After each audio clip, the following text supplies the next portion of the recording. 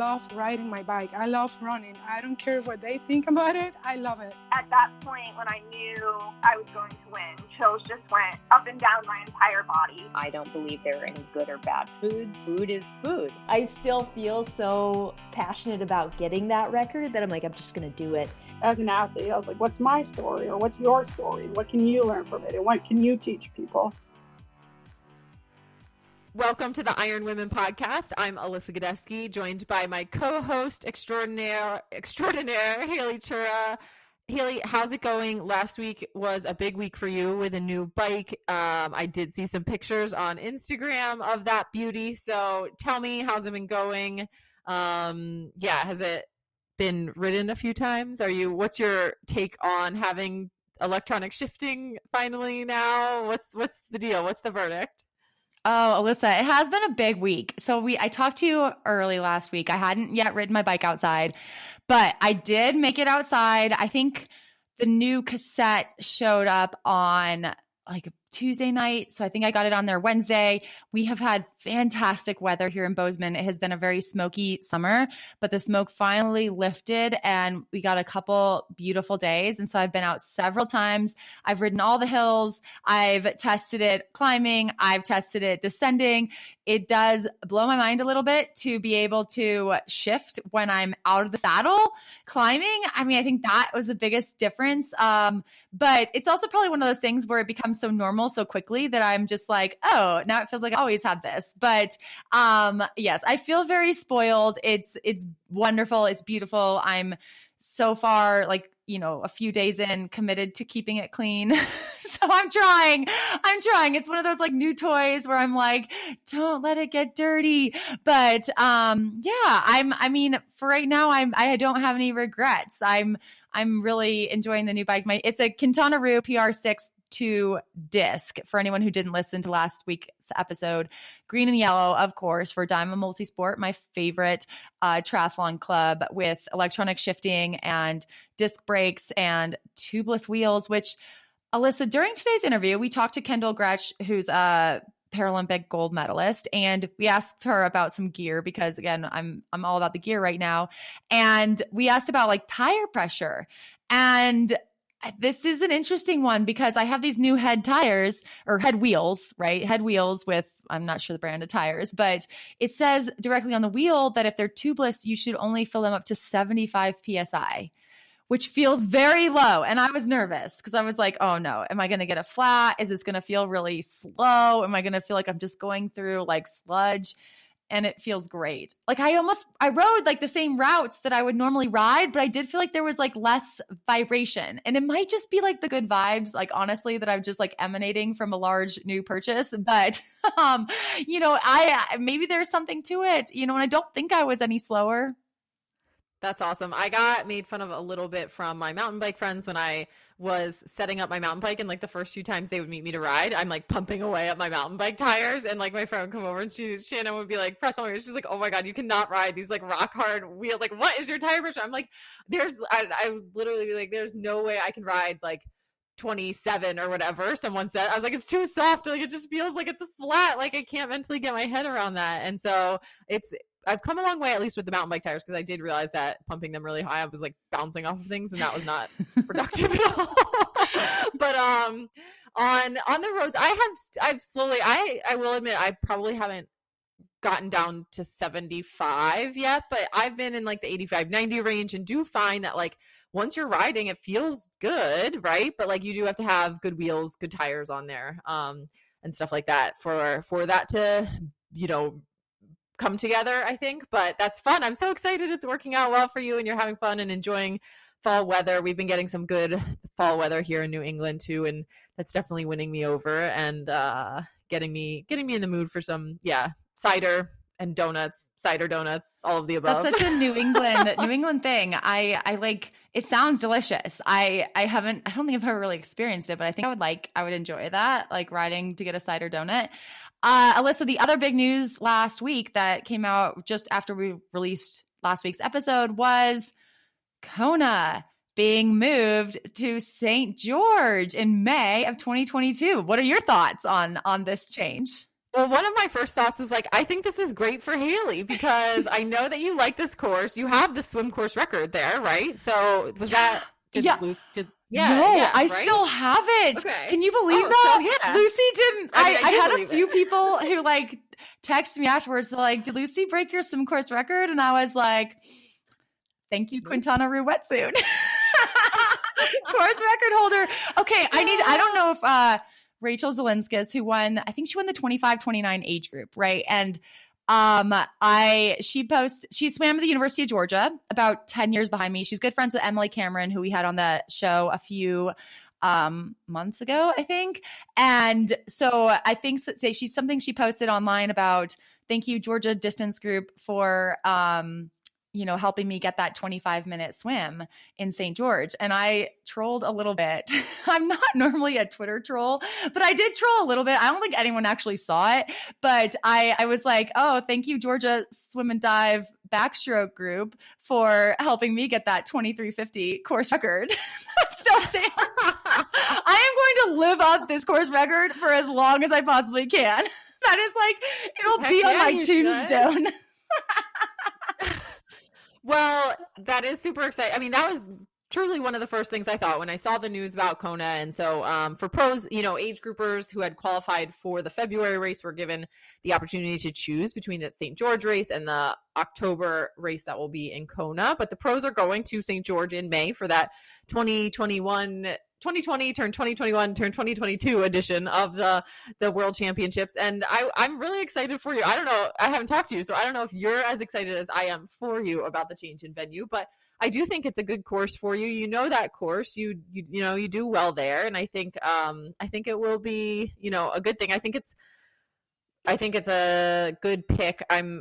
It's a little weird to feel like we've picked a World Championships venue based on what cities and towns are open to it during a global pandemic. But that thought aside, I think St. George is a great town for triathlon and will be a great host for the race. Yeah, there's Alyssa with the practicality in there, but yes. So I really appreciate you having this confidence in me, because I look at my performance in St. George, and unlike Lucy Charles Barclay, I did not go on to then have the fastest bike and fastest run as well that day. So I may have left a little too much on the swim course. So maybe that just gives me a little bit of a push for third time's a charm in St. George.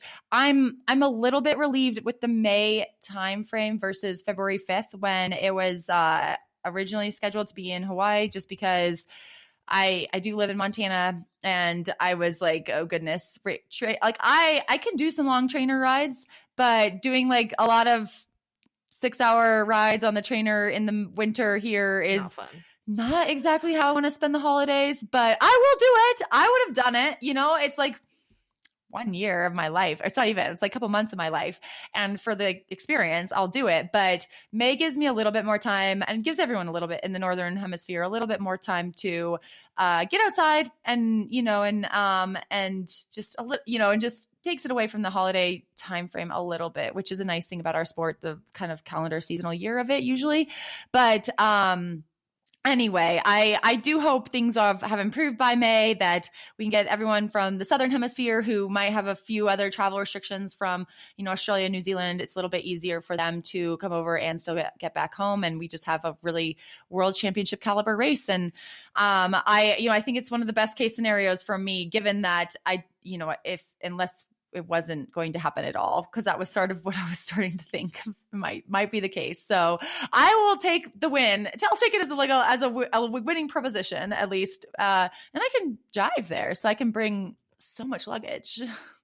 No, that's super exciting. And I think the other news I was excited to see is that October race will have 50 pro women starting in the women's race, as well as 50 pro men who will start on. The women's race is Thursday. The men's race is Saturday. So for the first time, we will have equal pro women and male slots going to the World Championships, which is an exciting thing. It's long overdue and has been kind of hidden in the news, but it's finally happening. I'm not quite sure why we can't just do it in St. George too, but again, I'll take what I can get. Yes, I know. Why not just do it in St. George too? I think there's plenty of room. Like San Hollow has it's a desert. I mean, it's plenty of room. Literally a giant like empty space, right? So we can throw 15 more women in that race. It will be fine. But that is a good point. But like you said, we will celebrate our victories. I had a couple people reach out and ask about my thoughts on the women's race being on Thursday. And I personally, having raced the 70.3 World Championships when the men and women race on separate days, I love it.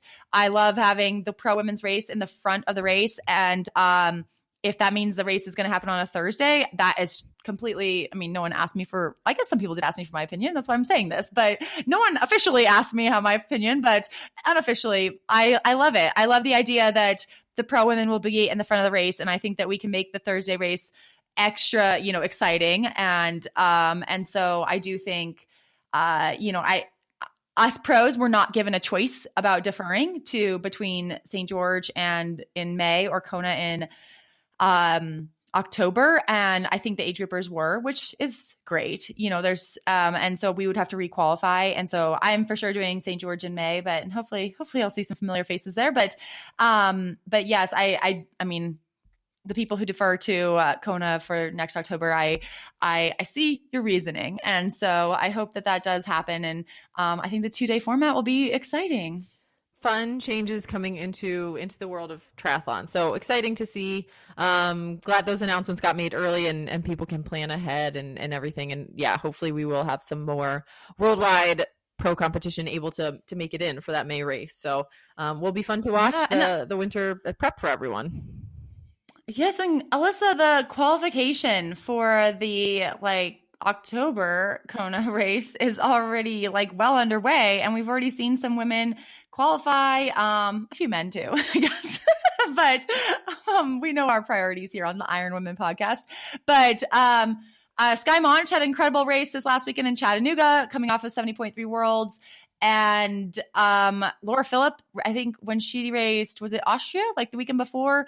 That also had qualifications for October Kona, and she had an incredible race there. So we are already seeing people go for those October slots. I don't know off the top of my head how many slots there were in Chattanooga. So congrats to everyone who qualified there. There might have been a few.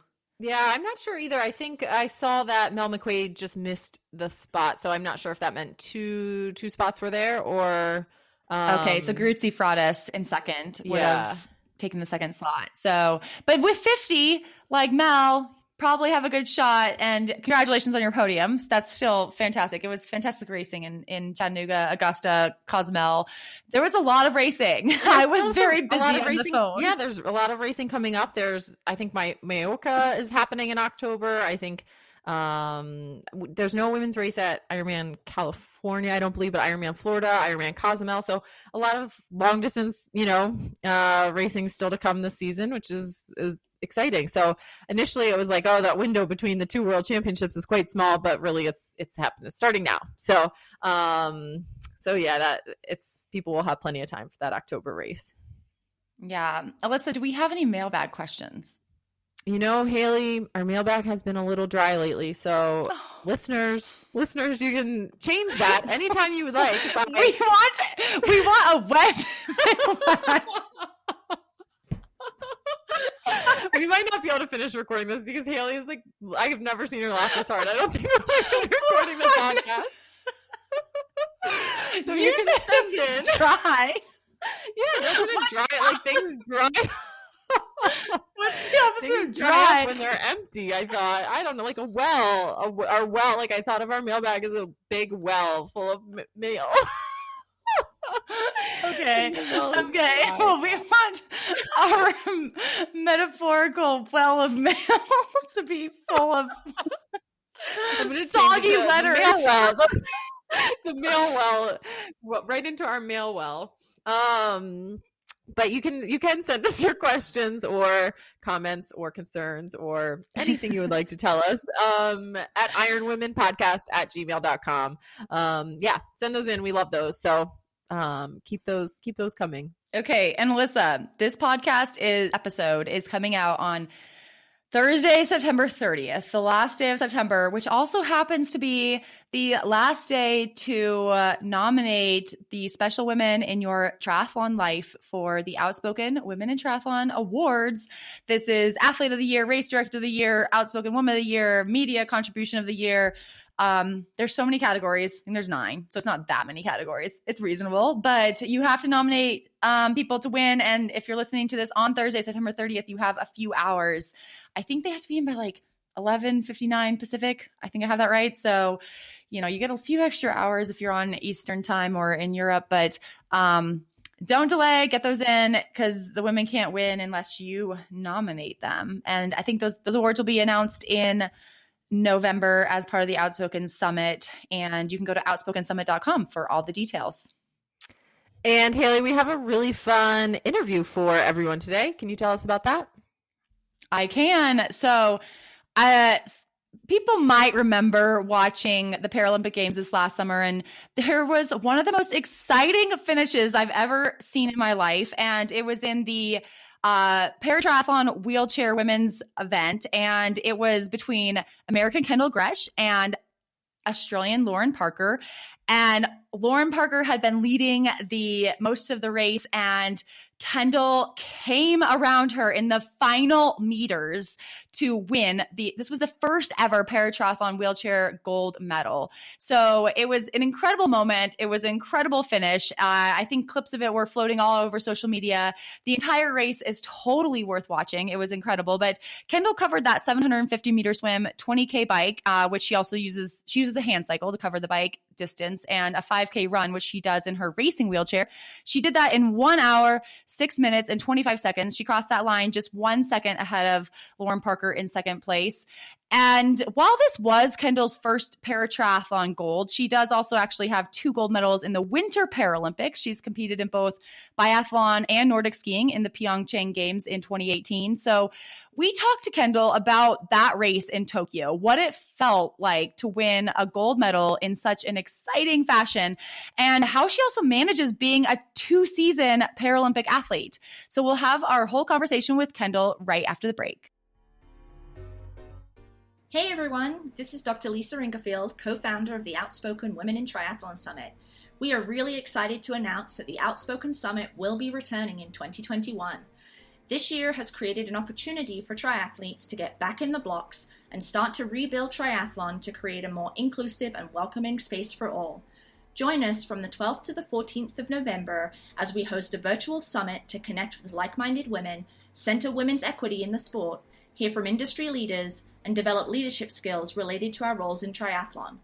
The summit will provide a rich forum to develop strong voices, inspire others, and advocate for change in the sport we love. For more information and to sign up for the event, go to outspokensummit.com. We hope to see you there. Hey Haley, it's officially fall and I am drinking my Noon Hydration Immunity. Haha, Alyssa, I love a good pun and a good warm fall beverage, but can you tell me a little bit more about this new Immunity 3 product? What does the 3 stand for? It stands for vitamins, electrolytes, and prebiotics, the 3 keys to staying healthy and hydrated this season. Noon Hydration Immunity 3 comes in mandarin orange and superberry flavors, and all Iron Women podcast listeners can get 30% off Immunity 3 and the whole line of Noon Hydration products by using the code STAYFEISTY at noonlife.com. Haley, have you ever been jealous of the elite running or cycling groups who are able to get their blood work done super quickly and efficiently because they have a doctor on staff? Yes, I have been jealous. I have a great primary care physician, but I'll admit, sometimes I'm curious about certain blood markers in between my annual doctor visits. Me too, and that's why I'm excited Inside Tracker is here. Inside Tracker is on-demand blood testing. You pick your plan online, schedule your blood draw appointment locally, and get your results within a few days. My favorite part, they don't just give you data, they provide you with nutrition and lifestyle tips too. For a limited time, Inside Tracker is offering our listeners 25% off of their entire store. Just go to insidetracker.com/ironwomen and get started. Welcome to the Iron Women podcast. Paralympic gold medalist Kendall Gresh. How are you doing, Kendall? I'm great. Yeah, thank you for having me on, guys. So this was your second Paralympics. You won 2 gold medals in Pyeongchang, the Winter Olympics in 2018. And In South Korea, you were racing the 6K biathlon, the 12K cross-country skiing events. But in Tokyo, that was your first summer games. And so these were the first Paralympics also that were going on during a global pandemic. So I'd love to start just by hearing your general impression of the games. Yeah, I think kind of leading into it, everyone was a little bit like, oh, it's like games during the pandemic. It's going to be a little bit of a bummer. Friends and family can't be there. There's not going to be spectators. But yeah, I think as soon as we got there and got to the village, it really did feel pretty normal for me. I think, at this point, everyone's used to wearing a mask. So like wearing a mask around the village, that's not a big deal. You have to get COVID tested. But yeah, I think like the Japanese volunteers and the Japanese people were so awesome. And I think they just made the experience so wonderful. Like every single time we were going to our venue or a training site, there were like at least 5 Japanese volunteers waving. They do this like cute little double wave where they have both of their hands up waving. And they're just like so nice and so friendly. They had little gifts that they were giving out. And then triathlon, obviously it's an outdoor venue. And so that was lucky for us because a lot of people could just come and line the race course anyway. So there weren't people in the stands besides like other athletes within triathlon and staff, but around the whole course, there were Japanese that were watching. And so, yeah, I think it kind of exceeded all expectations for me in terms of like it really feeling pretty normal and a great games experience. That's awesome. And Kendall, the paratriathlon wheelchair or PTWC category made its Paralympic debut in Tokyo.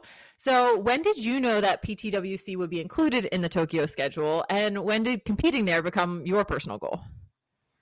Yeah. So I think they maybe made the announcement sometime in 2018. It was actually like right after the Pyeongchang Games. So sometime like that spring of 2018 that we found out. So it's not that far in advance of the games that you find out like confirmed what categories are going to be racing there.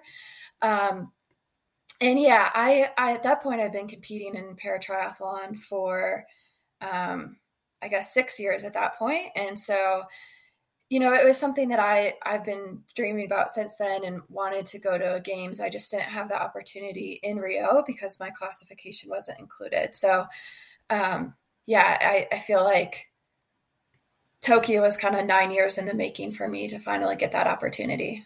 And so, Kendall, I watched the race, and I think it's worth noting that in the para-tri events, men and women are on the course at the same time. But it also gets a little more complicated in the wheelchair category because each gender, there's like 2 start waves. So basically you have a group of men starting, then a minute later a group of women, then another men's group, and then the final group of women. And so you started in that final wave and you were, I think, 4 minutes and 4 seconds behind your competitors in the first women's wave. Correct. So was it hard to know your position within the race? Yeah. So I think it is a little bit hard or maybe it like, I guess at the beginning, you just have to wrap your mind around the fact that like you're starting at the back of the field and you're going to be like, you start in the back. And so, yeah, luckily we had coaches that were around the course and they could they were getting splits and passing on that information to me. So yeah, like you know that you're starting back and 4 minutes back, but I was getting kind of that time and information of where I was exactly like position wise, but also time back from first place as well. And what about like just traffic on the course? Because I believe drafting is not allowed. Correct. Yeah. So paratriathlon is draft illegal. And yeah, so traffic was definitely hard. I think the bike, for me, it was actually okay. The roads were pretty wide, so you could kind of like make passes pretty easily. I think it got really crowded for me on the run because, yeah, you have men and women on the course at the exact same time. And then you also had motorbikes. So there was a motorbike with each of the top 3 for both men and women. So you have 6 motorbikes on the course. And then you also have officials that were on just bikes as well, like in case there was any sort of running violation or penalty that they had to give out. So it was just crowded and not that wide of a course. And then obviously in being in a wheelchair, it's a little bit wider than you were just like a runner. So yeah, the run felt a little bit chaotic and just kind of having to navigate traffic. But yeah, I think everyone was kind of dealing with the same thing out on the race course. And Kendall, you had the fastest women's swim. You did the 750-meter course in just over 11 minutes, but due to the staggered start, you were still more than 3 minutes off the lead of the race. But within one lap of the 4-lap, 20-kilometer hand cycle course, you had already moved into second place. So was your strategy just to kind of, get to the front as soon as possible? Yeah, I mean, I think that's like, for me, the race is not super tactical. Like, my one tactic is kind of all in from the beginning because you have to make up 4 minutes. And I knew that Lauren, who ended up coming in second, like I knew she was going to be the top racer. And so there wasn't really time to kind of like sit back and maybe hold back and kind of be tactical on passes or anything like that. So yeah, I think I just knew that I had to be aggressive from the start. So we're triathletes, and naturally we love talking about gear. Can you tell us about your hand cycle and like what goes into your decisions about like gearing, wheels, tires, brakes? Do you use a power meter? Yes. Yeah. So I have a power meter. That was actually, I got a new bike in 2019, just at the end of that season. And for me, that was like one of the biggest upgrades. So it was like a newer bike frame, all carbon bike frame. You'll see on a lot of hand cycles, you'll have the front wheel is a bigger wheel. So it would be like 650 is what I ride, but some people have 700. And then the back wheels are much smaller. They're like a 20-inch wheel. And that's just so you can they're lighter, but also your wheelbase is a little bit smaller so you can navigate corners better. Because it is a pretty long bike compared to just like a regular bicycle. But yeah, and then I guess I was saying like one of the upgrades was a power meter. So I have a power meter. And then, carbon wheels. I switched to a disc brake right before Tokyo because, I just knew there was a lot of like technical corners and be able to have a little bit more flexibility with braking. And then also if there's the potential of rain, disc brake is a little bit better for that. Disc brakes there. The gear, it's like, it's always fascinating, and to, get some of those upgrades, I'm sure like the power meter and the disc brakes and stuff, Haley just got a new bike. So we've been, I'm like, that's why I'm very into this. Yeah. I just went to disc brakes too. And I'm like, I mean, it was one of those things where I was like, do I really need this? And most of the courses I race on are not that technical. So I probably don't. And then I found tire pressure do you ride like, are they tubeless tires? Do you have tubes in them? Are they tubulars? Like what kind of, this is like new to me about the tire pressure changes. And I feel like I'm like just getting up to speed, but I'm curious about your setup as well. Yeah. So I think on my hand cycle, the front tire was a tubular tire, and then the back were just tubes. But yeah, you can't, I know people that have like tubeless tires too. I'm kind of like, I'm not a big gearhead, but I rely on some of my teammates that are, and we have a really awesome bike mechanic. And so, like before we left, he was like, okay, these are the tires that you want to get. And like, this is the chain that you want to get. We changed out chains. So it was like a ceramic speed, like wax chain. So I'm like not the most knowledgeable on all of those things, but I guess tire pressure wise, I kind of the same thing. I feel like I'm just starting to switch to like lower tire pressure, like closer to 90, but like, I think that's also kind of high. Still, some people would do like crazy low tire pressure nowadays. Yeah, I've read some articles that are like, tell you to go really low. And I'm like, I struggle with that because it feels quite soft, but it is, I don't know, these days it is supposed to be the thing to do. So I don't know. Yeah, it's weird because in the racing chair, actually, I run like a super high tire pressure, closer to 110. And if I do anything lower, it just feels like I'm on like a flat tire. So I think it's like the contrast between the two is so different for me. I guess they are different disciplines and different equipment. And so you came in from the hand cycle about 1:46 down from the leader, Lauren Parker, who you mentioned. And then you had an incredibly fast transition where you made up almost 30 seconds on her.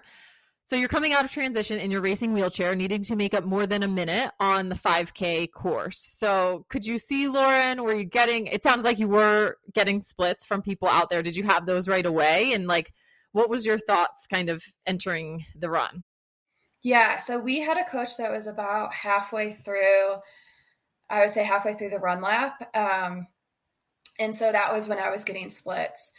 And yeah, so I didn't see Lauren in front of me. There were a couple times on the bike where we like cross paths on the course, but not like her directly in front of me. But yeah, I didn't see her in front of me until the final lap of the run. So kind of the same thing. I knew what the time gap was at the beginning of the run. And then kind of each lap, I was like, okay, I'm putting in around 20 seconds. That's kind of what I need in order to make, I think I started like 1:20 back or something.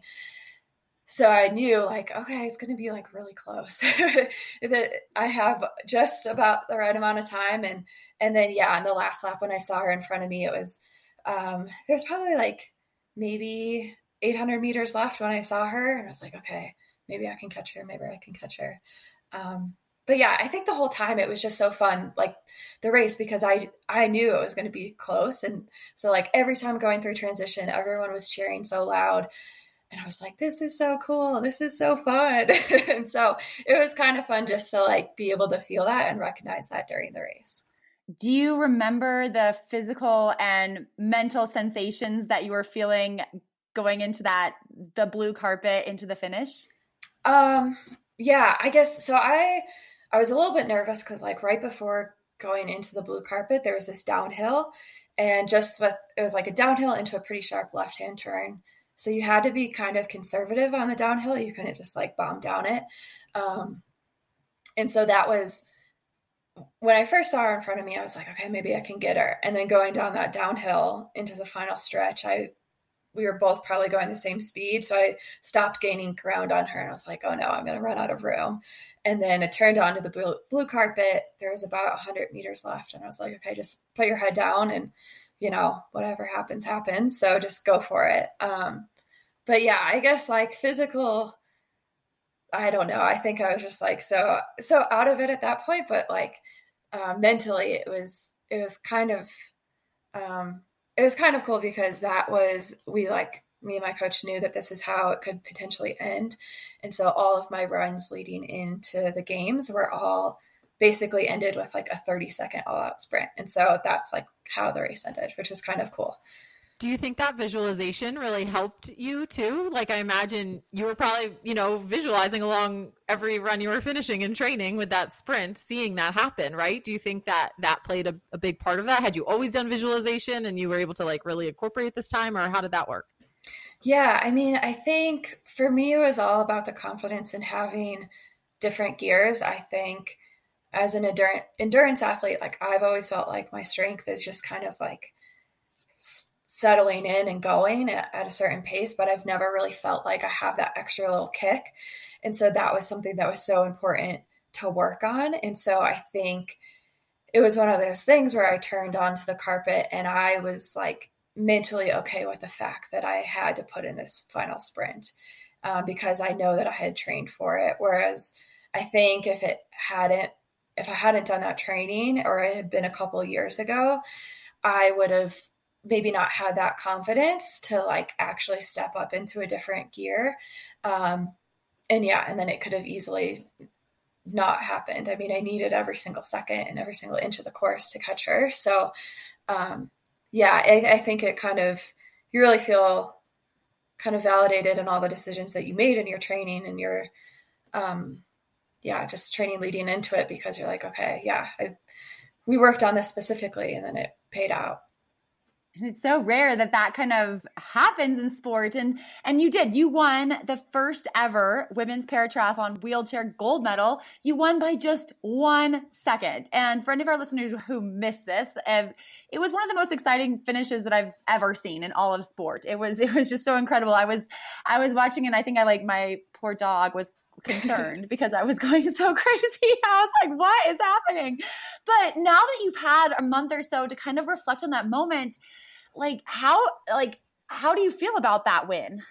Yeah, I mean, I think the biggest thing that stands out for me is that I felt like throughout the whole race, I could hear my teammates cheering so loud for me. And that was so important because the entire lead up, or like 2 months before, but really the past 2 years, I've been training in a group and with that team. And so it's been such a team effort. And so that day, it was just like, I could feel their energy so much, and it helped me get through that race and have that extra kick. And I think afterwards I was at home for a couple of weeks, and my dad told me, he's like, Kendall, this race brought a lot of joy to people. And I think that's one of the most special things that someone could have said about a race, because that's what I felt. I felt so much joy, and I think other people felt joy, and my teammates felt joy. And it was because it was something that everyone had worked towards together. It wasn't just me. It was such a team thing to get there.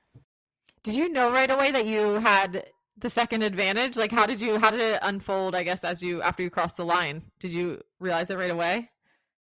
No, I didn't. I actually had this big moment of panic because right after the finish line, it wasn't that far that there was this basically giant wall, and a wall of camera people. And so, we're going 17 miles an hour into the finish line, and there's not that much space for your brake to work. And the brakes on the racing wheelchair aren't super great. And so yeah, I actually hit my brake a little bit before the finish line because I knew I had passed her, but I was like, oh my gosh, I'm going to run into this wall of cameras and catastrophe is going to happen. And so, yeah, but then afterwards I panicked because I was like, shoot, I hit my brake too early.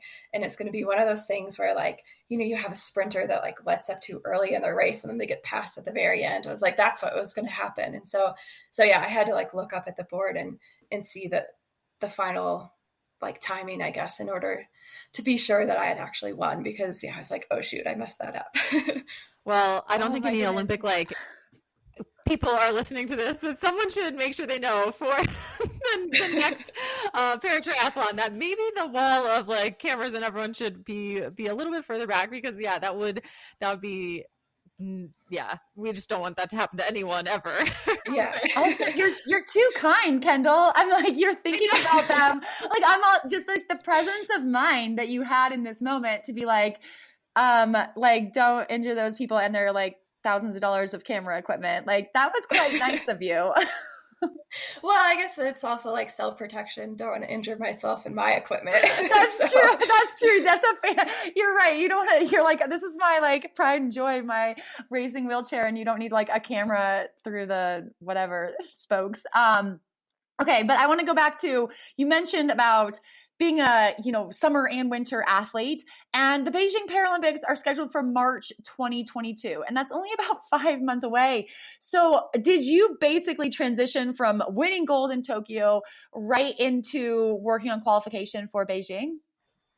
Yeah. So I took a couple weeks off. I knew that I just needed, honestly, more of a mental break than a physical break, because just the lead up into the games, there's so much pressure around this one event. It's really just an emotional roller coaster. So, I took 2 weeks off, went home for a little bit of time.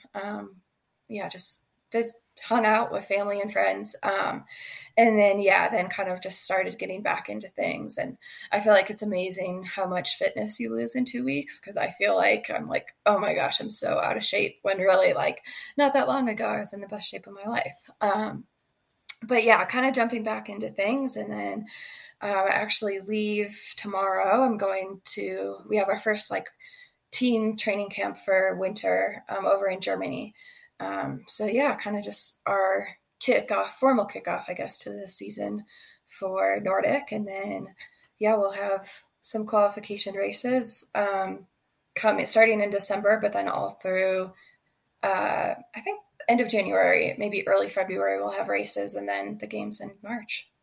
And so I can imagine that the aerobic aspects of triathlon, biathlon, and cross-country skiing kind of complement each other, and they would all help the others, and as you're fit for one. But those sports all have some really specific technical aspects as well. So how do you manage to kind of keep the winter sports skills sharp while you're focusing on the triathlon and vice versa? Yeah, I think at a certain extent, you just know that like that sport specific strength is going to go away from one season to the next. But yeah, it's something that I've been managing the transition between the two for the last 4 years. And so, yeah, my 2 sets of coaches and just like the different teams that I work with. I have a strength coach that I work with throughout the whole year, my nutritionist throughout the whole year. So everyone kind of knows like what the deal is between these 2 seasons. But yeah, I think just managing the transitions between the 2 seasons is really important because, yeah, like you said, the aerobic capacity is there. And so it's really easy to do too much at the beginning on either side of the transition. So like at the beginning of the winter season, if I try to go, as much as I could, like aerobic capacity wise, then you just completely burn out your arms. And so, yeah, it's just being really kind of conservative into that lead in back between the 2 sports. And then, yeah, during the winter, I do a bit of cross training. So I try and swim when I can, or I'll bring my bike and bike for a little bit, just honestly to get more time in as well during the winter season. But yeah, and then in the summer, just between the 3, it's a little bit harder to do that cross training. But I do try to keep up shooting because that is such like a mental sport, and it's all about kind of repetition and time in the range. So that's the one thing that I try to keep in touch with in the summer when I can. And so you've mentioned home a little bit, but can you tell us about your training bases and the squads, your training partners? Are you training with 2 different groups? Yeah. So in the summer I live, or I guess not summer, but like majority of the year I'm living in Colorado Springs, and I train out of the Olympic and Paralympic Training Center.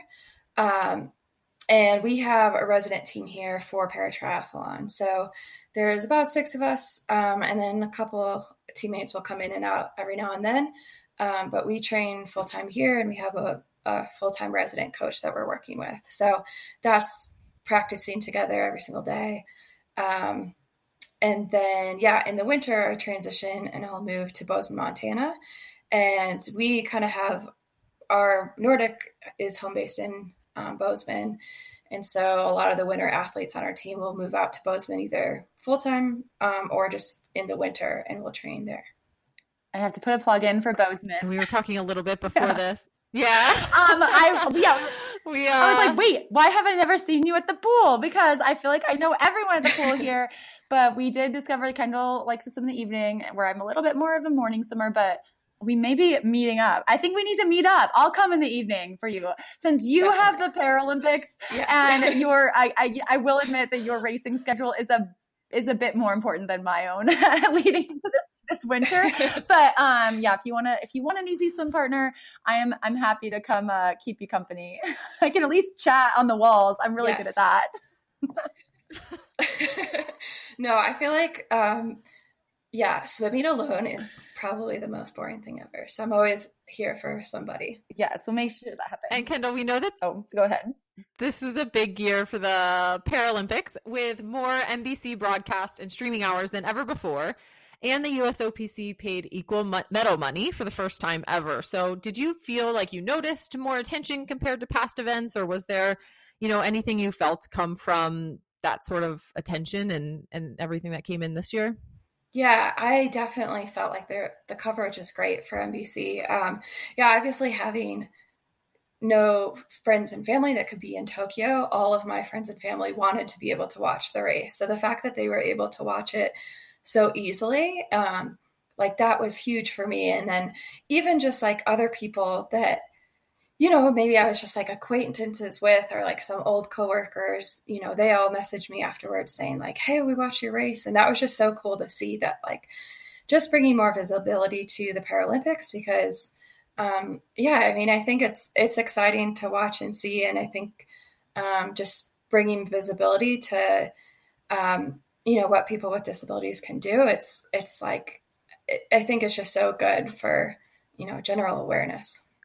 And so one of the big news stories back here in the US was about deaf-blind swimmer Becca Myers. She decided not to compete in Tokyo when the US OPC refused her request to bring a personal care assistant to the games. So we mentioned a little bit of your gear earlier, and just on screen, I saw the hand cycle, the racing wheelchair, a day wheelchair that you used in transition. And it seems like that would be a lot of luggage. And it sounds like you had sufficient coaching staff and handlers, but given the pandemic restrictions, did you feel like you had sufficient help in Tokyo? Yeah, no, I did. For sure. Yeah, we had an awesome staff for paratriathlon. Like, obviously, the paratriathlon team is only 17 people. Swimming is much bigger. I think they're the second largest team of the U.S. delegation. So, yeah, we had a good amount of staff that were there with us to be able to help. And yeah, I think it does help. I was the only wheelchair athlete, so, the only person that had a little bit extra equipment with them. And then, yeah, the other thing that's nice as a wheelchair athlete during the race, we get someone that's, it's called a personal handler. So this person, they help with transition. So anything within transition that's not propelling you forward, so they can help taking a wetsuit off, or you'll see some of the other, like the athletes that start in the first wave, they'll have a little bit more assistance from getting from like their hand cycle into their wheelchair. And that's all within like what a personal handler can do during a race. So yeah, I had someone with me as well that was my personal handler. He wasn't in the village just because of those like staffing restrictions. He wasn't allowed there, but when we were at the venues, he was there to kind of help out with things and moving equipment as well. And so is this someone that you know, or was it someone that was just like assigned to you? Because it seemed like you were like, there were people hugging at the finish line and it seemed like they knew people, but I'm assuming. Yes. I mean, they might just be happy. They were like, it is a happy time. Yeah. No, yeah. So my handler that I brought he actually started Dare to Try, which is a paratriathlon organization based out of Chicago. And so he was one of the co-founders of that organization. So one of the people that got me started into triathlon. So yeah, it was super cool that he was able to come and be a part of my Paralympic experience because he was there from day one. So yeah, that was really special to have him there. And we've talked to you a lot about your gear. So, we're always curious with different kind of entities within triathlon, like the sponsor situation, right? For paratriathlon, are there any companies you'd like to give a shout out to? Are there any dream brands you'd like to work with? Things like that? Oh man. Yeah, I mean, I'm not sponsored by any gear places, but yeah, I don't know. I guess one thing that was pretty cool. So maybe specific to paratriathlon in the wheelchair class, we can always use wetsuit bottoms. So regardless of the water temperature, so Tokyo is obviously really hot, but in the wheelchair class, you could wear wetsuit bottoms. And that's just to kind of level out the different amounts. Like most of us aren't kicking, but some people can kick a little bit. So it kind of levels out the playing field there. But yeah, so Roka actually made me a pair of like custom wetsuit pants. So I think that was pretty critical because yeah, most of the time if you're buying a pair of wetsuit pants, they're not really made for someone that has, a spinal cord injury where maybe they have like smaller legs and they're just like really baggy. So they made me a custom pair, which was a pretty cool project. Very cool by Roka, but we need to get some other gear companies involved here. I mean, that was an incredible race. I feel like you're far from finished. And so if hopefully we have some companies listening that you might have a manager, but otherwise I'm like, I can put you in touch. I'm happy to help there. My fees are very low. No, I'm just kidding. But Kendall, okay, so you're about to head to Germany. Can you just kind of walk us through kind of your training in like what are the next couple months as you prepare for Beijing? Like when do you find out when you made it? Because I know Paratri, it was fairly close to the games. Is it going to be similar, like just a couple months out? Yeah, I think so. I'm trying to remember exactly I think it was like January last time for the last game. So I would think a similar timeline as well this year. I should probably know more exactly, but I don't. It's hard. Things are hard these days. Like the pandemic has thrown everyone off. And it's like, I was just talking to a friend, like you make plans, but then you're like, I hope this happens. So so January, and then it's like, so you plan like you're going to make it. Is that just how you mentally approach it? Yeah, I think so. And I think I know, like, we have a certain number of spots on our team for women, and just kind of based on past performance, like, obviously you can't bank on that, but I know that I have pretty good shot of making the team. So yeah, really for me, it's more focused on kind of like training and trying to, be as best prepared in March rather than having to like really be hyper focused on a qualifying event or something. So that's, is the best, I guess, a good luxury to have, so that you can really just have that games as your focus. And Kendall, we don't want to take up any more of your time, as you clearly have a lot to prep for and get ready for ahead. But, how can everyone follow you as you enter the, switch from the transition of summer games towards winter games prep? Yeah, I mean, so I'm not a big social media person, but you can follow US Paranordic on Instagram, and they post lots of things. So yeah, that's probably the best bet, or just Team USA. Yeah. Well, thank you so much. And we will wish you the best of luck. Congratulations on this gold medal, and wish you best of luck on the road to Beijing. Awesome. Thank you so much. The Iron Women podcast wants to give a huge shout out to Orca Sportswear for their continued support in 2021. As someone who isn't a natural born swimmer, my choices for swim gear are super important. Orca has me ready to battle for every second I need in the water with the open water, triathlon, and swim run wetsuits. They also have safety buoys, goggles, cold water caps, and booties. You name it, they have it. The code IRONWOMEN15 will get you 15% off, so head to orca.com today and let's get ready to swim in 2021.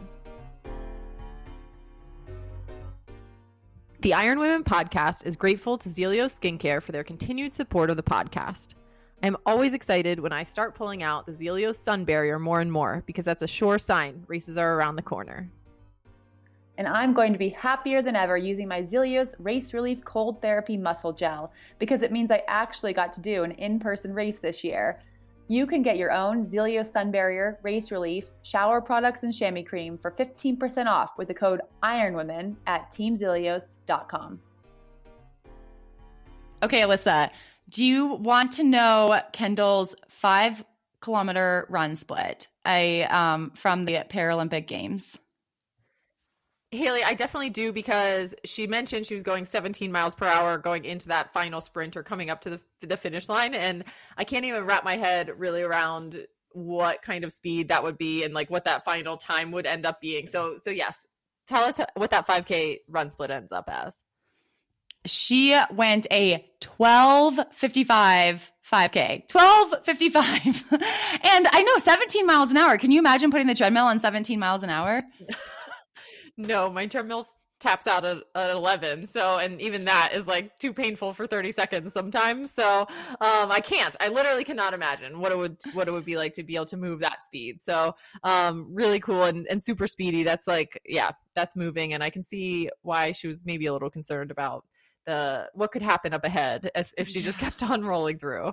Definitely don't want a collision. And I do always, that was such a good question, because I do always wonder about, sometimes you see athletes come across the finish line in these really, really close races, and it seems like they definitely know that they won. And I'm like, how do they know? Like, even if there's a screen there, I'm like, how do they have this like ability to like look at that and see? And maybe it's because I've come from swimming, and a lot of the times in swimming, I mean, you don't know until you like touch the wall, look up the clock, and then you see like the number next to your name. And you have to like, and in backstroke, you have to like, as I said, flop yourself back over, clear your goggles. Like your goggles are like fogged up surely by then, right? And it's like, yeah, you're like seeing nothing, right? So it's like, I can see how in swimming it would definitely be, you'd be less aware. Yeah, but so it was kind of refreshing to hear Kendall realize she wasn't totally aware. So, because I don't know if I would be aware. Like, I don't think I've ever had quite that close of a finish in a triathlon. Have you? No, my closest, I was like, I think maybe less than a minute one year when I was going for a Kona spot as an age group racer, but not, yeah, that's still longer than a second. Yes. I've been like 10 seconds, and 10 seconds is like it's a lot of time. I've been 10 seconds behind. It was like Sue Hughes. I think we've had her on the show. I was 10 seconds behind her once, I think, for a while. And it was like, I think when you look at it afterwards, you're like, it's only 10 seconds. And I'm like, it was actually quite a big distance. And we weren't going 17 miles an hour, but maybe I knew I was behind. But that was still incredible finish. If anyone hasn't seen it, I highly recommend. You can probably find it on YouTube. I know the replay is on NBC Sports app, so if you're able to get onto that, it's the paratriathlon wheelchair race. It's incredible. It will make you jump for joy again, even if you've already seen it. It's so inspiring. So thank you to Kendall for sharing her story, and we wish her the best of luck in Beijing. I mean, I can't believe we're already talking about another Olympics and Paralympics in a few months. I know, that is crazy. Time is flying by, and time will especially fly by in these last few hours today. If you have not submitted your Outspoken Summit Award nominations for the women in your life, so get on your computer, take care of that. And then while you're doing that, just send a mailbag question in, ironwomenpodcast@gmail.com. Alyssa, I hope you have a lot of mailbag questions. So to fix that dry spell, I will talk to you next week. Bye, Haley.